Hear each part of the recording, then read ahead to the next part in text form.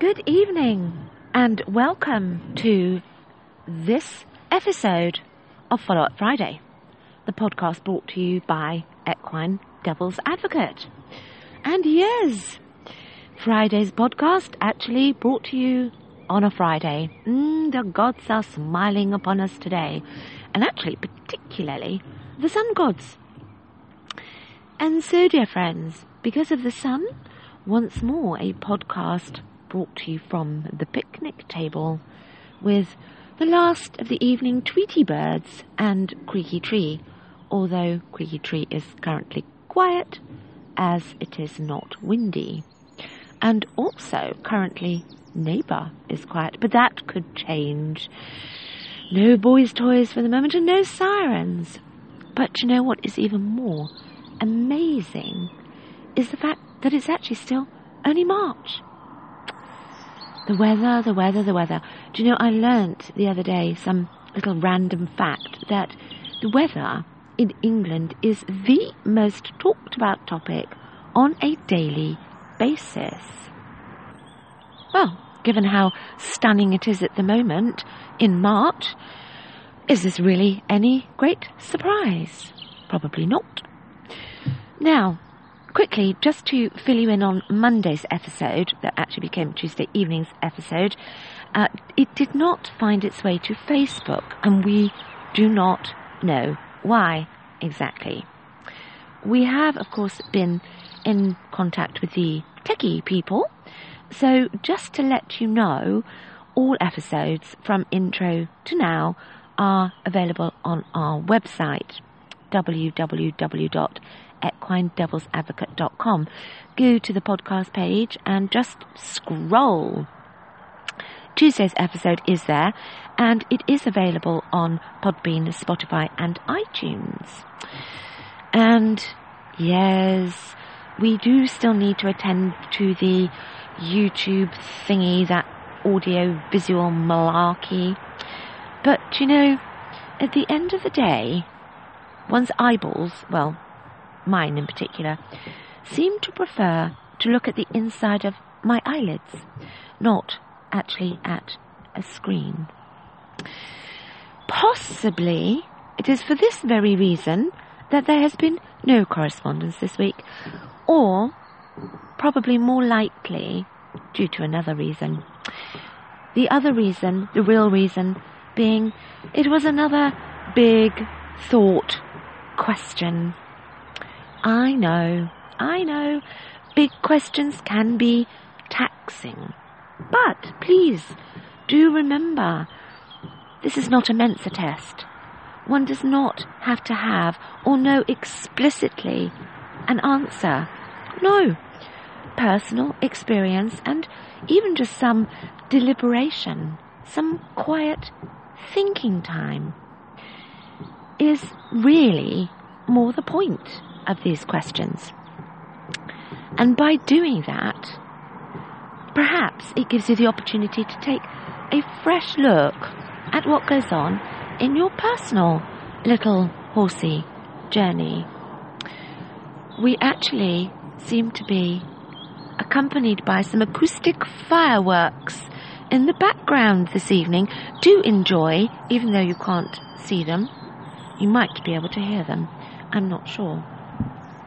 Anyway, so back to the question.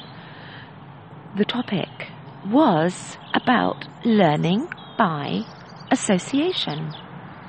We do, and horses do. And by horses, I do, of course, mean ponies as well. Now, we here at Equine Devil's Advocate think this is an important fact to discuss and explore somewhat, because it is a truth that can easily be misinterpreted or bypassed or not even recognized. By considering this small fact of life, that both horse and human have the same thing in common, we share this common ground, it can actually shed light and insight into all manner of queries. How very, very helpful to us all. So here's what I mean. Let me give you an example of what I'm talking about. Let's start with a people analogy, a human example. What could that be? How about this? How about Granny and Grandpa? Yes, how about Granny's delicious homemade apple pie and custard? Oh yes, let's say you're going to spend the weekend with Granny and Grandpa, and when you get to their beautiful little cottage, the first thing you notice is that divine smell of that freshly baked apple pie nearly ready to come out of the Aga. Yum. Oh, yum, yum, yum. And the taste, the thick, creamy custard that goes with it. Oh, and more than that, a weekend of being thoroughly spoilt and loved and cosseted. There might even be marshmallows and hot chocolate and, just living that whole dream. Big, plump goose-down duvets, thick, soft mattresses. Yeah, all these fabulous things are going to be associated with Granny and Grandpa, and you will never forget them.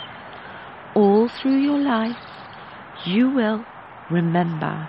Apple pie will likely remain your comfort food, your favourite pudding, your reason to treat yourself.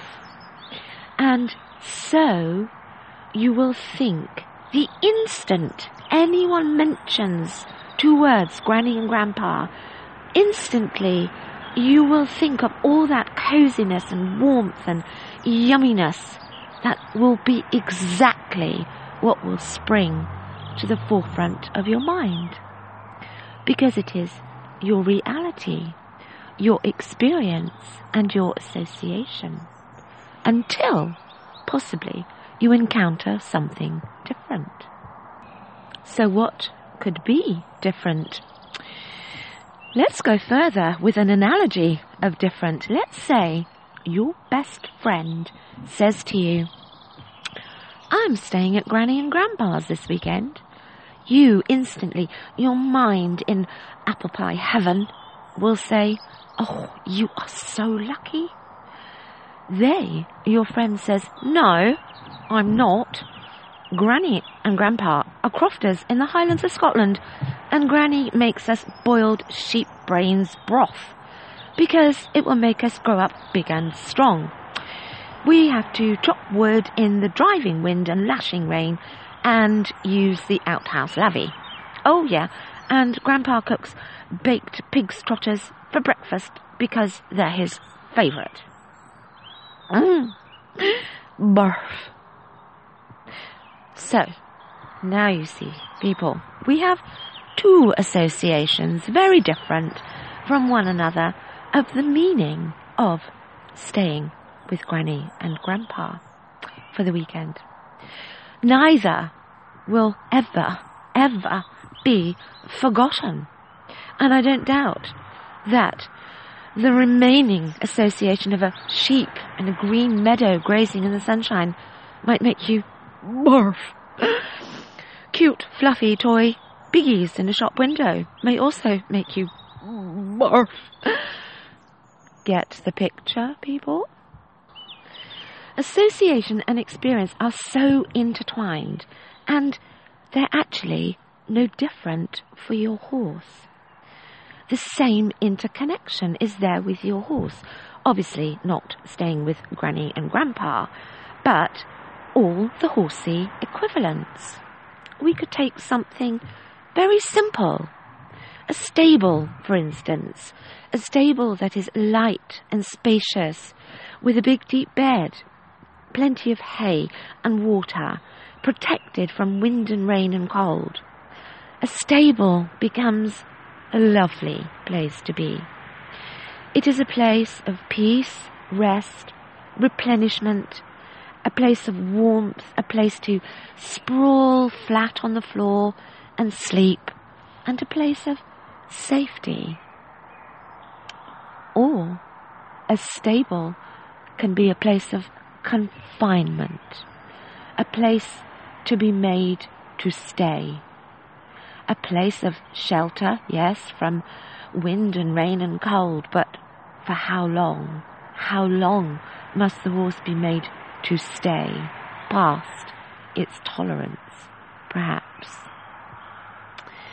And you may see this out there, people. You may see this when you lead a horse into a stable. You will know exactly what its association with that stable is. And if leading it in doesn't tell you, leading it out later most certainly will. The same could be said of a field or turnout. It could be an interesting place to be, full of tasty foraging and space and views, and a place of company. Or it could be a place of confinement, a place to be put, a place to stay, subjected to withstand the elements and how harsh they can be. Here we could get to wearing a rug, a thick, warm, winter, weatherproof rug. Now, perhaps that field is infinitely more tolerable. And what about with no rug? As some people say, to coin a phrase, as nature intended, natural winter coat. But just think, that is not as nature intended. You see, in nature, horses do not stay in one place. They will move. They will walk miles to find pockets of warmer air. Even in the cold winter, there are pockets of warmer air. They will seek higher ground, or trees, or dense thickets to shelter from wind and rain. They are not confined to one spot. And so, this is how horses learn, by association. It's intertwined with their personal experience of something. Here's another very common one. How many times have any of you out there heard someone say, "Oh, my horse is great out hacking, but hates the school, hates the arena, naps all the time, won't go in there"?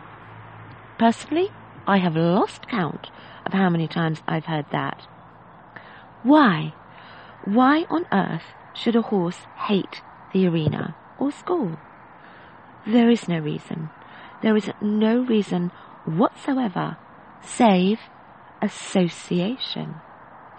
What they have experienced in that arena or that particular area, that becomes their association of the school or the arena. And it's no different from us. If you think about it, we think the same way. You can imagine yourself saying, "Oh dear God, no, not that again, not the bloody boiled sheep's brains broth, birth." Soon as I'm old enough, I refuse to go back up to the Crofts in the Highlands. In fact, when I'm an adult, I vow never to set foot in the Highlands ever again. No, it's Barbados for me, thank you very much. Now, of course, it would be foolish to think that associations are set in stone and cannot be changed. Of course they can be changed because they are learnt, and new ones can be learnt. The stable can become a pleasant place to be, a transition from a place of confinement, of a stark, poorly bedded one, a cold one. Equally, it can go the other way around. The field can become a place of relaxation, of space, with the help of a warm winter rug or a fly sheet in the summer, for that matter. The arena can become a placeful feel-good factor in the work that the horse does in there. But a little caveat here, people. Take note of the why.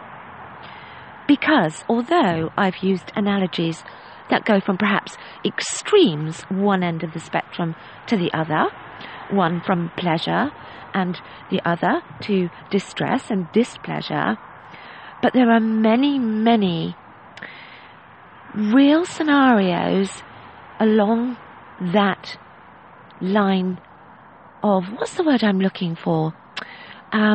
Life, I suppose. Little intricate associations that happen throughout a journey that are not as extreme as the perfect and the awful. But they are so, so important, and they can teach us and show us so very much. So I'll give you an example. Now, this is something that came to my attention quite recently, actually. It is a description of a visual demonstration, shall we say. We have a trainer, a natural horsemanship rehabilitation trainer, working with a horse.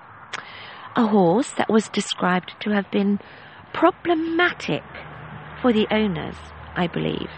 It's actually a horse that was afraid of woodland and trees and had, in fact, bolted out of woodland and trees. Now, in this demonstration of working with this horse, rehabilitating it, to coin a phrase, gaining its respect, there was a lot of reinforcement. Yup. There was a lot of driving forward, moving the feet. Now, I need to make this clear. This is not about people bashing at all. This is just a real life, everyday occurrence, and a scenario to consider. So, this lady, this trainer in question, explained as she was going through this process how it was that the horse was afraid of the woods at the back of the round pen. So, whilst he had completed his work in the round pen, it was necessary to take him to that wooded area, as he needed to be further worked in that area, and above all to pay attention to his trainer. If not, all holy hell would break loose, to coin her expression. He would really be put to work. And so, this work was demonstrated. Lots of body language, lots of leadership, and pretty much a lot of holy hell. Plenty of moving of the feet, all beside the wooded area in which he was afraid to go. Here's the caveat, people. Why was he afraid? Was that of any consequence to anyone watching or listening? Or was it totally irrelevant? Not even worthy of a mention, let alone discussing. No semblance of curiosity as to why. Yet the answer was there, blindingly, alarmingly obvious. This horse had, on the front of his chest, a significantly large, warty plaque growth. It was not a sarcoid, but it was a plaque. Whenever this horse got close to the trees and got anxious, he bit at the front of his chest. He bit at that warty plank, time and time and time again. Did anyone think to mention it? Did anyone seem to notice it? Comment on it? Ask the question, why? Why by the trees and nowhere else? The answer, they did not.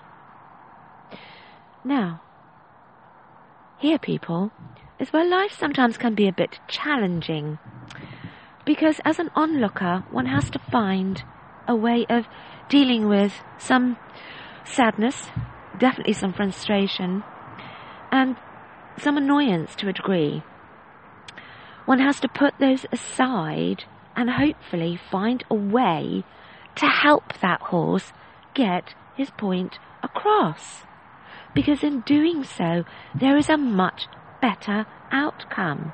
It gets him to the genuine help he needed and the help that he sought, and above all, was trying to show. It was not the trees, it was what lived in the trees. Flies.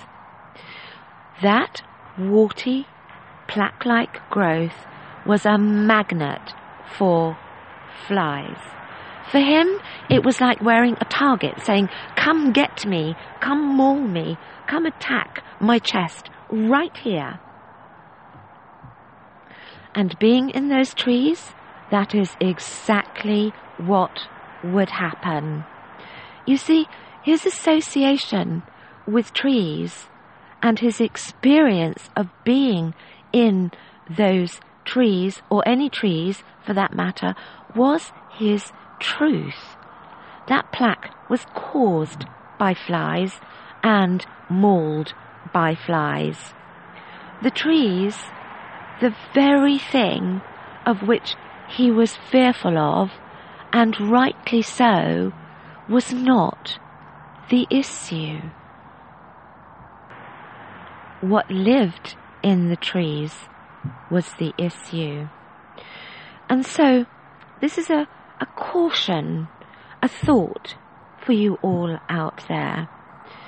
In the horse world, there is no need to stay rigid and follow the regime of the norm, dare I say it, and allow yourself to become the trainer, the blind trainer, blinded by, in this particular case, this lady's association with the need for leadership in the human and the disrespect of humans from a horse. Blinded by it. Whatever technique you favour, it doesn't matter, but for the sake of these amazing, intelligent creatures from whom we are not so very different, and also for the sake of yourself, do not become that blind person, that person with all the answers who does not see and refuses to listen.